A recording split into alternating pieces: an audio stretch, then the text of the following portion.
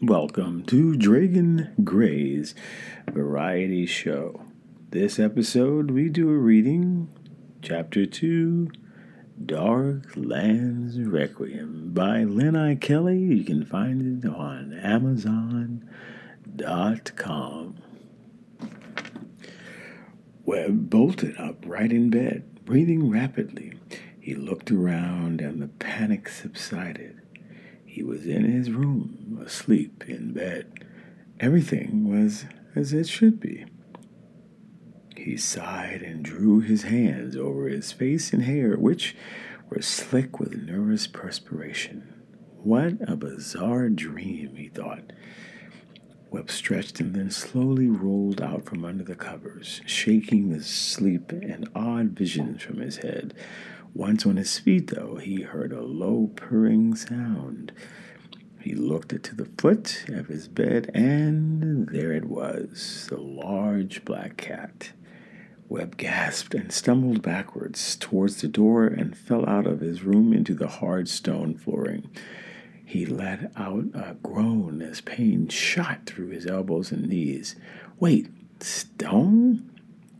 He kicked the door to his room shut and then began to scoot away from it, head darting from side to side. That had been his room, but this certainly wasn't his home. He was in the middle of some long medieval-looking hallway with vaulted ceilings towering at least 4 stories high, dimly lit by chandeliers.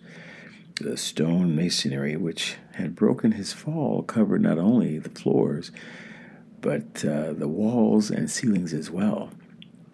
Webb began to hyperventilate, and the thick smell of dust, wood, and iron filled his lungs.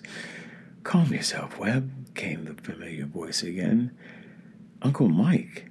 Webb exhaled in relief, jumping to his feet. Webb turned to find a man standing cloaked in the shadows. "Where am I, and what is this monster cat in my room?" He spat out before realizing what he was saying, or more importantly, who he was speaking to. Then the insanity of the situation spiraled through his brain, and he began to feel an unwelcome chill, the hairs on the back of his neck rising. How? "Steady, Webb," his uncle repeated as he limped into view. He was dressed in his faded old jeans and a light sweater, while a polished wooden cane helped to support his step.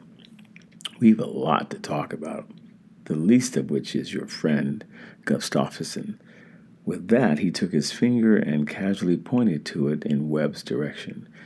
Webb heard a click emanate from behind him and turned to see the door to his room slip open, the enormous cat slinking out moments later. "Gustafsson." "The monster cat," replied his uncle, nodding in the cat's direction. Webb swallowed, his eyes darting uncertainly between his uncle and the big animal. Uncle Mike slowly put his hand on the Webb's shoulder. "We could stand here and stare at each other all day, or we could go eat and talk all this over. And trust me, you need to eat." Webb nodded guardedly, his eyes darting all around him. Sensing his confusion, his uncle gently gestured towards the hallway. "Follow me, Webb," he said as he turned and began limping away.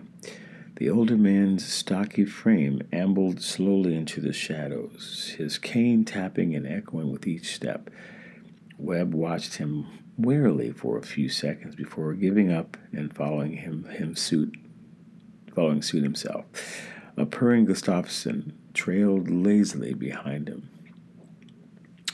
That was Chapter 2, Uncle Mike. Check back for more of Darklands Requiem. You can also, like I said, find it on Amazon.com. And he's got some new books available you got to check out. This has been an episode of Dragon Gray's Variety Show. Check back for more podcasts.